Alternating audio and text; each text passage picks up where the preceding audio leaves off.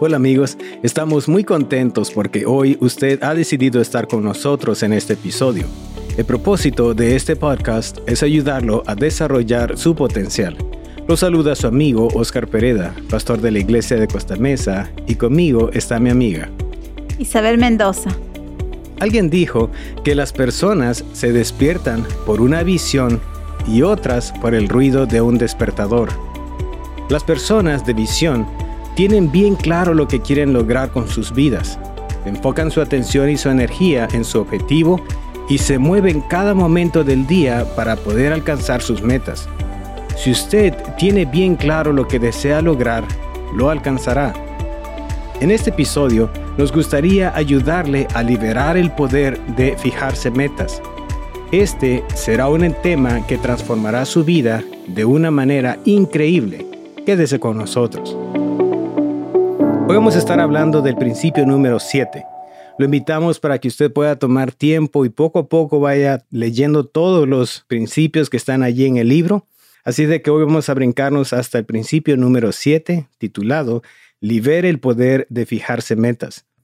Dice así una cita de Andrew Carnegie, el hombre más rico de los Estados Unidos en el siglo XX. Dice así: si desea ser feliz, fíjese una meta que guíe sus pensamientos, libere su energía y aliente sus esperanzas. Vuelvo a leerlo. Si usted desea ser feliz, fíjese una meta que guíe sus pensamientos, libere su energía y aliente sus esperanzas. Qué manera de aprender, ¿no? A ponernos una meta, a tener algún objetivo.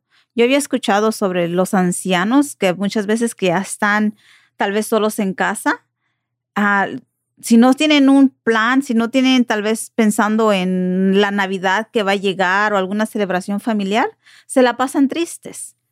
Y lo peor de todo es que estas personas son las que mueren más pronto, comparado con aquellas personas que tienen objetivos, aun aunque ya estén grandes, de todas maneras viven una vida más feliz, con más energía y también con más propósito. Yo creo que vamos a aprender mucho en este episodio. Así es. Algo que debemos recordar es que hasta ahorita hemos hablado de que es importante saber el propósito de nuestra vida, también definir lo que realmente queremos nosotros lograr, pero no solo eso, pero también lo que necesitamos es fijarnos metas. Y este es un asunto muy importante. ¿Por qué? Porque los expertos en la ciencia del éxito saben que el cerebro es un órgano buscador de metas. Subraye esto, el cerebro es un órgano buscador de metas. Cualquier sea la meta que se la presente al subconsciente, este trabajará día y noche para alcanzarla. Es tan importante que nosotros recordemos que nuestro cerebro, la manera en que Dios lo creó, fue precisamente diseñado para poder funcionar mejor con metas. Así es que hoy vamos a aprender sobre el asombroso poder de fijarse metas. Vamos a comparar un estudio que hizo la doctora Gail Matthews. Ella era profesora de la Universidad de Yale. Ella decidió realizar un estudio que se centrara en la manera en que la consecución de objetivos está influenciada por el hecho de escribir nuestras metas, de comprometernos con acciones dirigidas a una meta y de ser responsables por esas acciones. Un total de 277 participantes entre las edades de 23 y 72 años de edad fueron reclutados en Estados Unidos, Europa, Australia y Asia, incluyendo empresarios, educadores, profesionales de la salud, artistas, abogados, banqueros, comerciantes, proveedores de servicios humanos, gerentes, subdirectores y directores de organizaciones sin fines de lucro. Los participantes fueron asignados al azar a uno de los 5 grupos. Se les dieron 4 semanas para participar en el experimento. Los resultados completos los vamos a dar aquí. Esperamos que no los vaya a confundir. Había 5 grupos y dice que el primer grupo lo que hizo, pensó en sus metas. El grupo 2 y 3 pensó en sus metas y las escribió. El grupo número 4 pensó en las metas, las escribió y las compartió con un amigo.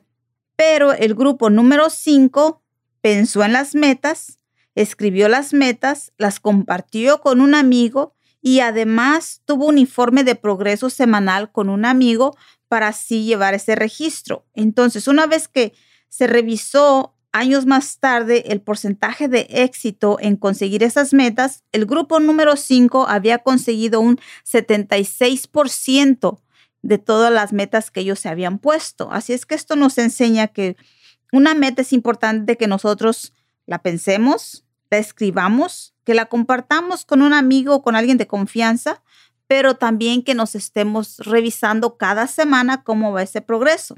Además, considere esto. De acuerdo con un estudio realizado por David Cole, profesor emérito en la Universidad Virginia Tech, el 80% de los estadounidenses informa que no tienen metas. Un 17% dice que sí las tienen, pero no las escriben. Menos del 4% saca tiempo para escribir sus metas y menos del 1% las revisa con frecuencia. Wow. Así que el propósito es pensar, escribir, compartirlo con un amigo y darle un informe de progreso semanal a ese amigo. Y este es un punto sumamente importante porque hay muchos de nosotros que sabemos, que pensamos nuestras metas y decimos, es que las traigo aquí en la cabeza, pero no las escribimos. Pero aparte de escribirlos, tenemos que compartirlo con un amigo y no solo eso, sino aquí viene lo crucial, es que tenemos que darle un informe del progreso semanal a nuestro amigo. Y lo importante es cuando tú la compartes, yo lo veo como, si yo ya le platiqué a alguien, ya me veo como, ahora lo tengo que hacer porque ya lo compartí y eso me alienta más a seguir, ¿no? Aparte que los estudios muestran que este pequeño porcentaje de personas que escriben sus metas y las revisan con frecuencia gana hasta 9 veces más a lo largo de su vida que aquellos que no establecen metas. Este estudio por sí solo debería motivarnos a todos nosotros a escribir nuestras metas. Qué bueno. Así que los invitamos, amigos, para que pensemos, escribamos las metas, compartamos con un amigo y también le demos un progreso semanal de manera que haya más resultados. Pero también es importante la manera en que nosotros vamos a escribir nuestras metas, porque hay una manera más efectiva de poder hacerlo. Y esto tiene que ver con el enfoque del cuánto y también ¿para cuándo?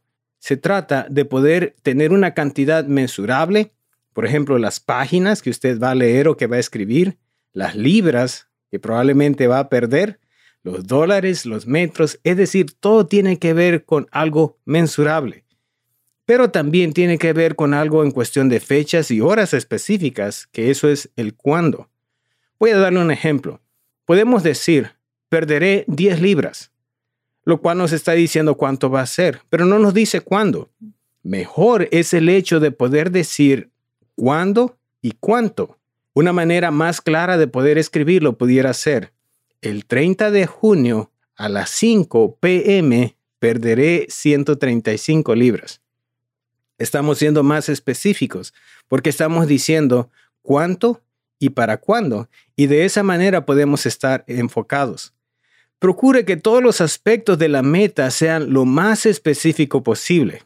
Incluya la marca, el modelo, el color, el año, las características, el tamaño, el peso y la configuración, la forma, así como cualquier otro detalle. Si uno de sus objetivos, por ejemplo, significa llevar a una persona a Cristo Jesús, también ponga todos los detalles de esta persona para cuándo y entonces podrá enfocarse en esto. Recuerde que las metas vagas producen resultados vagos. Y esto aplica para todo. Y es importante que tengamos claro o sepamos definir una meta de una buena idea. Claro, porque muchas personas tenemos buenas ideas, pero no una meta. Hay muchas personas que tienen buenas intenciones, pero que no son intencionales.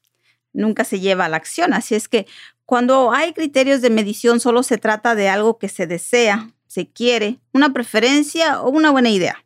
Para comprometer a su subconsciente, la meta o el objetivo deben ser mensurables, como lo acaba usted de mencionar.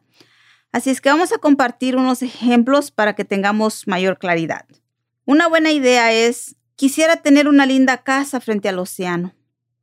Ahora, la meta, el 30 de abril del 2023, a mediodía tendré una casa de 4,000 pies cuadrados sobre la carretera de la costa del Pacífico en Malibu, California. Otra buena idea, quiero perder peso. La meta sería, el 1 de enero de 2023 a las 5 de la tarde pesaré 185 libras. Una buena idea. Tengo que tratar mejor a mis empleados. Meta. El próximo viernes a las 5 de la tarde agradeceré al menos a 6 empleados por su contribución al departamento. Y así sucesivamente nosotros tener claro qué queremos y hablarlo, así como usted decía, algo que podamos medir para cuándo, así decir, bueno, tengo tantos meses y podamos partirlo, como dicen, comernos el elefante en pedacitos para poder conseguirlo. Qué importante es este asunto. Así de que lo más principal de todo esto no es necesariamente empezar con todos los detalles. Podemos empezar con las buenas ideas y después de eso tomar tiempo para desglosarlo, expandirlo, de manera que pueda convertirse en una meta. Una de las formas que podemos hacer esto es precisamente capturando la idea. Y esto de capturar la idea puede ser escribir algo que queramos lograr que se tiene que convertir en una meta, poder escribirlo rápidamente. Una de las cosas que yo hago es que saco mi grabadora que constantemente traigo y entonces la digo ahí, la grabo y ya después de eso la escribo. Pero lo importante es poder darle más detalle. Y esto de darle más detalle es para que nosotros podamos tener acción y podamos trabajar en este asunto. El subconsciente sabrá muy bien que debe trabajar. Sabrá qué oportunidades aprovechar para ayudarle a lograr su meta.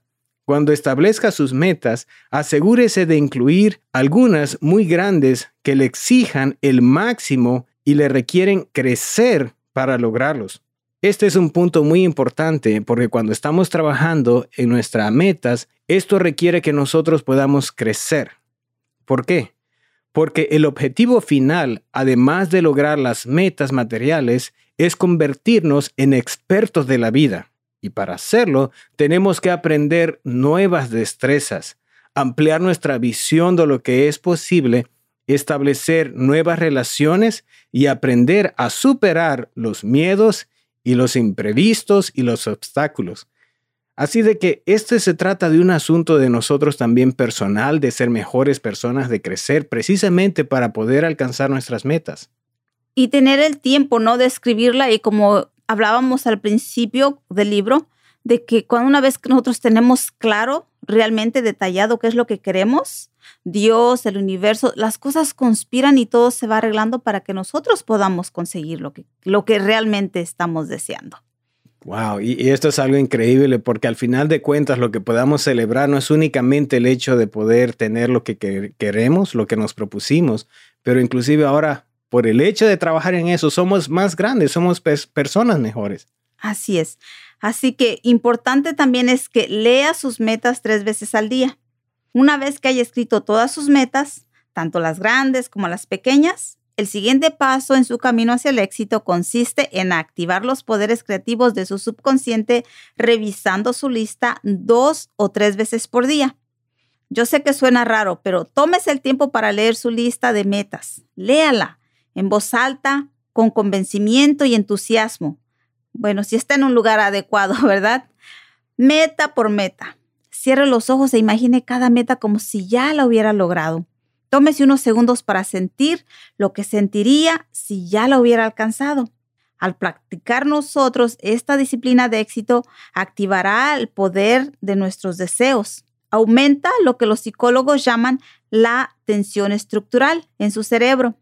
Su cerebro desea cerrar brechas entre la realidad actual y la visión de su meta. Al repetir y visualizar constantemente las metas que desea alcanzar como si ya las hubiera logrado, aumentará esa tensión estructural. Esto a su vez incrementará su motivación, estimulará su creatividad e incrementará su conciencia de los recursos que pueden ayudarle a alcanzar la meta. Asegúrese de repasar las metas al menos 2 veces al día. Wow, así es de que no únicamente tenemos que escribirlas, pero me gustaría compartir con ustedes algo que el escritor de este libro menciona, que cuando las escribamos podamos ponerlo en pequeñas tarjetas de 3 a 5 pulgadas, de manera que podamos tenerla constantemente con nosotros y también cuando vayamos a acostarnos poder ver nuestras metas y entonces poder repasarla y ver esta lista. No solo esto, pero también necesitamos llevarlas constantemente con nosotros. Por ejemplo, una de estas tarjetitas podemos guardarlas en la billetera. Dice el autor Jack Canfield que cuando él se propuso poder escribir los libros Sopa de Pollos para el Alma, él escribió: me alegra que para el 30 de diciembre de 1994 hayamos vendido ya 1,5 millones de ejemplares de Sopas de Pollo para el Alma. Entonces, juntamente con otra persona que escribió el libro, firmaron esta tarjetita y la llevaron constantemente para ellos en sus billeteras. Después de algunos años, efectivamente, ellos pudieron escribir. No vendieron el 1,5 millones de ejemplares que se habían propuesto, pero sí vendieron 1,300,000 ejemplares de este libro. Y alguien pudiera reclamarles y decir: hey, no alcanzaron ustedes el 1 millón, les faltó 200,000 ejemplares. Pero como dice él, es cierto, no alcanzamos nuestro objetivo, pero está bien, no hay ningún problema con eso. Pero tenemos que recordar que este libro eventualmente fue traducido a diferentes idiomas de manera que se pudo vender aún más. Así es de que cuando nosotros escribimos y lo llevamos con nosotros, tenemos grandes posibilidades de alcanzar nuestras metas. Y otra de las cosas que yo he mirado que funciona también es que podemos hacer recortes. Por ejemplo, si es un carro, si es una casa, algo que puede encontrar en una revista o una foto en internet, imprimirla o hacer el recorte y pegarla en el refrigerador, pegarla en el baño, algo que sea que lo tenemos enfrente porque sabemos que lo vamos a lograr. Y como dice él, bueno, en ese momento no llegó a la meta, pero faltó poco, ¿no? Y si la ponemos alta, igual, aunque nos falte un poquito para llegar, pero es un fracaso con el que podemos vivir, ¿no? Yo recuerdo muy bien que había un colega, pastor, predicador, que una de las cosas que hacía él cuando él estaba preparando un sermón es que recortaba fotos de sus miembros y las ponía ahí de diferentes edades, tanto niños, jóvenes, adultos, mujeres, hombres, en fin. Y mientras él estaba preparando el sermón, estaba viendo constantemente las fotos, porque de esta manera él estaba pensando: ¿cómo voy a hablarles? ¿Cómo voy a presentar este mensaje? Claro, de más está decir el hecho de que él es una persona que efectivamente logra alcanzar y captivar la atención de su audiencia, pero esto es algo que él siempre menciona. Cuando estoy preparando mi sermón, me pongo a pensar en todas esas personas que me van a escuchar, pongo ahí delante de mí las fotos, así de que esta ayuda visual es algo que nos va a ayudar a nosotros también grandemente. Sí, esa es una gran idea. Pero bueno, también vamos a ver que una meta no basta. Dice Lou Holtz: si está aburrido con su vida, si no se levanta todas las mañanas con un deseo ardiente de hacer cosas, no tiene suficientes metas. Tenemos que buscar algo que nos ayude a levantarnos cada mañana con entusiasmo, emocionados, con las ganas de salir y hacer las cosas, ¿verdad? La verdad es que también a mí esta cita me impresionó tanto. Porque a veces podemos estar ahí dando vueltas en la cama, que no queremos levantarnos pensando que es muy temprano, que quizás estamos cansados, pero no es nada de eso. A veces es la falta de motivación para poder levantarnos sabiendo muy bien que tenemos una razón por la cual tenemos que trabajar, vivir, lograr nuestras metas. Y el objetivo aquí, como dice Lou Holtz, es de que nosotros podamos reconsiderar qué es lo que realmente es importante para nosotros. Como dice él, si está aburrido con su vida, si no se levanta todas las mañanas con un deseo ferviente de hacer cosas, no tiene suficientes metas. A mí personalmente me impactó tanto esto que me puse a pensar, ¿realmente cómo me levanto en las mañanas? ¿Con energía? ¿O simplemente me estoy dando vueltas en la cama porque no quiero levantarme? Sí, yo les digo que yo me levanto a las 3. A la 1, a las 2 y a las 3, porque ya no me queda otra, ¿no? Entonces, qué bueno que podamos buscar nuestras metas. Y pues bueno, cuando nosotros tenemos metas, tenemos que tener pues ciertas consideraciones, porque hay consideraciones, temores y obstáculos. Es importante tener en cuenta que tan pronto como se fija una meta, ocurrirán 3 cosas que detienen a la mayoría de las personas, pero que no lo detendrán a usted. Si sabe que son parte del proceso y las podrá tratar entonces como lo que son. Cosas que hay que saber manejar en lugar de permitir que nos bloqueen. Estos 3 obstáculos para alcanzar el éxito son las consideraciones, los temores y los obstáculos. Piénselo bien. Tan pronto como diga que quiere duplicar sus ingresos para el año entrante, empezarán a surgir consideraciones como: tendré que trabajar 2 veces más. O no tendré tiempo para mi familia, o mi mujer me va a matar, Es posible que llegue a pensar, he llegado al límite de mi territorio. No veo cómo podré lograr que los compradores de mi ruta actual me compren más productos. Si dice que va a correr el maratón, es posible que una voz en su interior le diga, podrías lesionarte o tendrás que levantarte 2 horas más temprano cada mañana. Inclusive le puede sugerir que ya está muy viejo para empezar a correr o que estamos muy pesados. Estos pensamientos son lo que se conocen como consideraciones. Son todas las razones por las cuales no debe intentar alcanzar esa meta, todas las razones por las cuales resulta imposible lograrla. Y lo más interesante es que cuando nosotros nos ponemos a pensar en esas consideraciones, nos convencemos de que son realidad. Y es increíble que esa voz que estamos escuchando, que son las consideraciones, no es la voz de una persona que nos odia. Es la voz de nosotros mismos que nos estamos diciendo, ¿sabes qué? No lo vas a lograr. O cuando queremos conquistar a una muchacha, esta voz que pueda decirnos, ¿sabes qué? Estás muy feo, no lo vas a lograr. Estas son las consideraciones. Y el propósito es de que nosotros estemos conscientes de lo que está sucediendo, que es prácticamente una experiencia normal, y entonces poder aprender cómo lidiar con toda esta situación. Aparte de las consideraciones que son muy importantes, que es esa voz negativa que constantemente nos está hablando, también vienen los temores. Y los temores son sentimientos. Todos los tenemos. ¿Alguna vez hemos sentido temor? Claro que sí, es algo normal, es parte de nuestra experiencia. Así que los temores van a ocurrir. Es posible que experimentemos temor al rechazo, temor al fracaso, temor de hacer el ridículo. Y específicamente como cristianos, cuando vamos a compartir o queremos compartir nuestra fe con otras personas, vienen los temores, que son sentimientos. ¿Qué tal si me rechaza? ¿Qué tal si me corre? ¿Qué tal si cierra la puerta? ¿Qué tal si esto? En fin, todos esos son temores también. No únicamente están las consideraciones y los temores, pero también vienen los obstáculos. Y los obstáculos son los obstáculos que el mundo nos arroja. Los obstáculos son solo circunstancias de la vida real que hay que resolver para poder avanzar. Son simplemente cosas con las cuales vamos a tener que lidiar. Por desdicha, cuando se presentan estas consideraciones, temores y obstáculos, muchos los ven como señales que le están diciendo, pare. Se dicen, por lo que estoy pensando, sintiendo y descubriendo, creo que desistiré de alcanzar esta meta después de todo.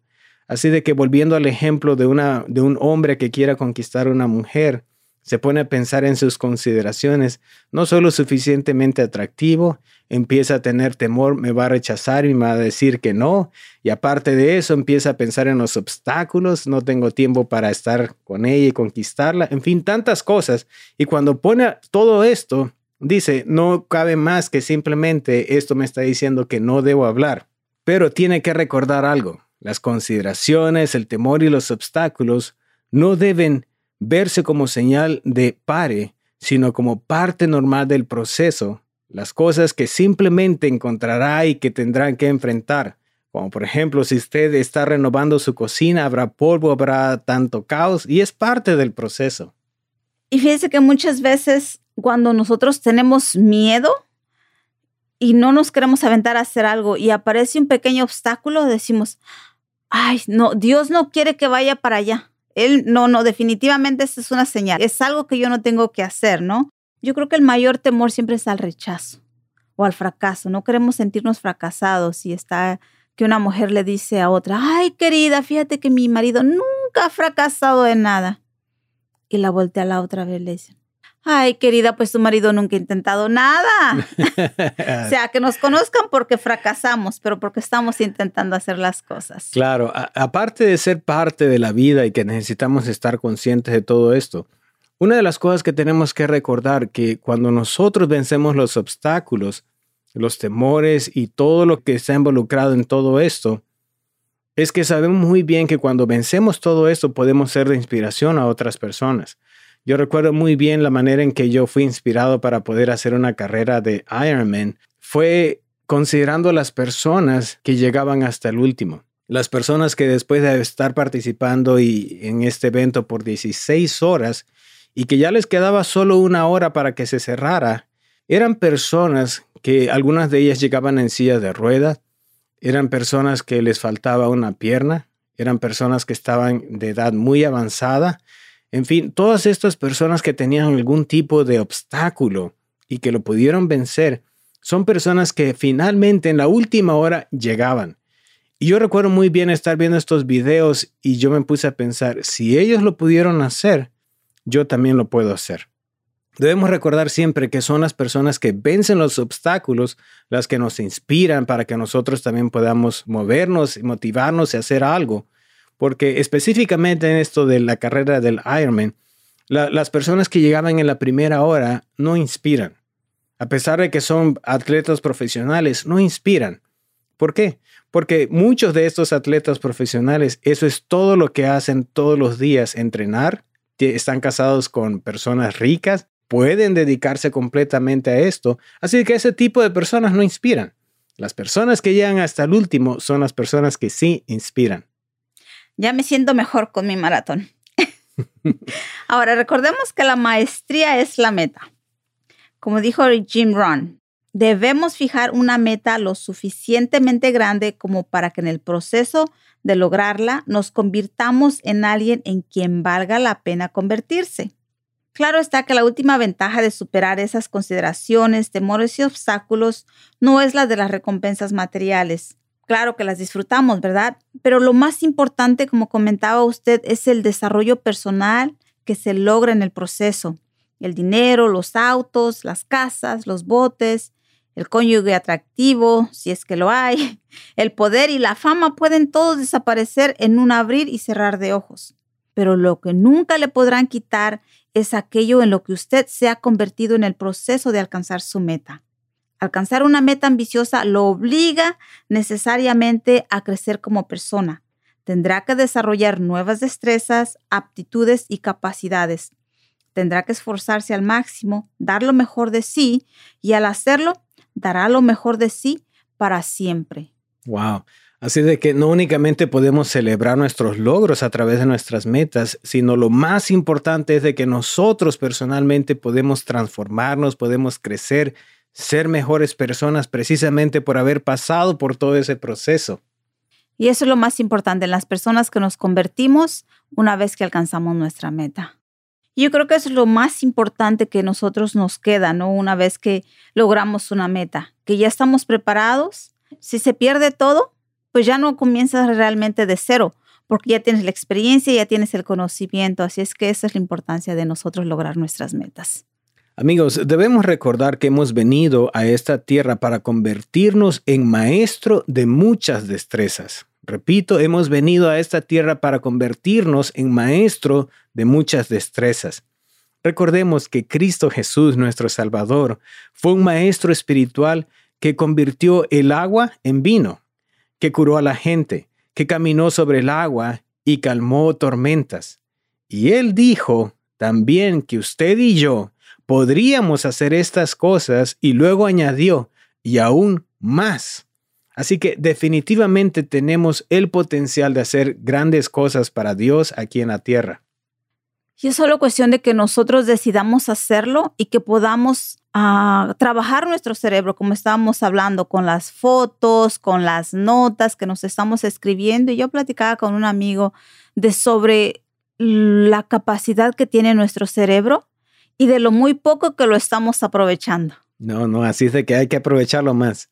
Hay una historia que viene en el libro que la verdad es una historia muy importante. Hay una ciudad en Alemania que allí hay una estatua de Cristo, cuyas manos fueron destruidas durante un intenso bombardeo en la Segunda Guerra Mundial. Aunque los habitantes de la ciudad habían podido restaurar la estatua, hace décadas aprendieron una lección muy importante. Colocaron una placa bajo la estatua que dice: Cristo no tiene más manos que las tuyas. Dios necesita nuestras manos para completar sus obras en la tierra. Pero para convertirnos en maestros y hacer este gran trabajo, todos tenemos que estar dispuestos a enfrentar las consideraciones, los temores, los obstáculos, reconocer que son parte de la vida, pero tenemos que vencerlos. Qué bella historia, ¿no? Y qué hermoso saber que al nosotros atrevernos a vencer nuestros temores, los obstáculos y nuestras limitaciones, podemos ser un buen testimonio para otras personas y poderlos motivar a hacer lo mismo. Así es. Amigos, queremos dejarlos con este versículo que está en la palabra de Dios, en Juan capítulo 10, versículo 10, en la versión Palabra de Dios para Todos, que dice así Jesús: Yo vine para que la gente tenga vida y para que la tenga en abundancia. Amén, qué hermoso. Ya, eso es lo que el Señor espera de nosotros, una vida abundante. Y abundancia es muchas cosas, son muchas cosas y tal vez muchas veces pensamos que hablamos de cosas materiales, pero la abundancia abarca todo, abarca tu salud, abarca tu familia, abarca tu bienestar personal. Así es. Así que amigos, los dejamos con esto. Trabajen su lista, escríbala, compártela con un amigo y también cada semana dé un informe de progreso a ese amigo y va a poder lograr sus metas. Ya bien sea alcanzar cosas materiales, alcanzar una persona para Cristo Jesús o cualquiera sea. El propósito es el hecho de que nosotros seamos mejores personas a través de alcanzar nuestras metas. Así es que el Señor nos ayude para que podamos atrevernos a hacer esa lista, porque una vez que decidamos hacer esa lista, pues vamos a tener que cumplirla. Queremos agradecerle por haber estado con nosotros. Gracias también a José Vázquez por dirigirnos en esta grabación. Se despiden de ustedes sus amigos Isabel Mendoza y Oscar Pereda. Será hasta el próximo episodio.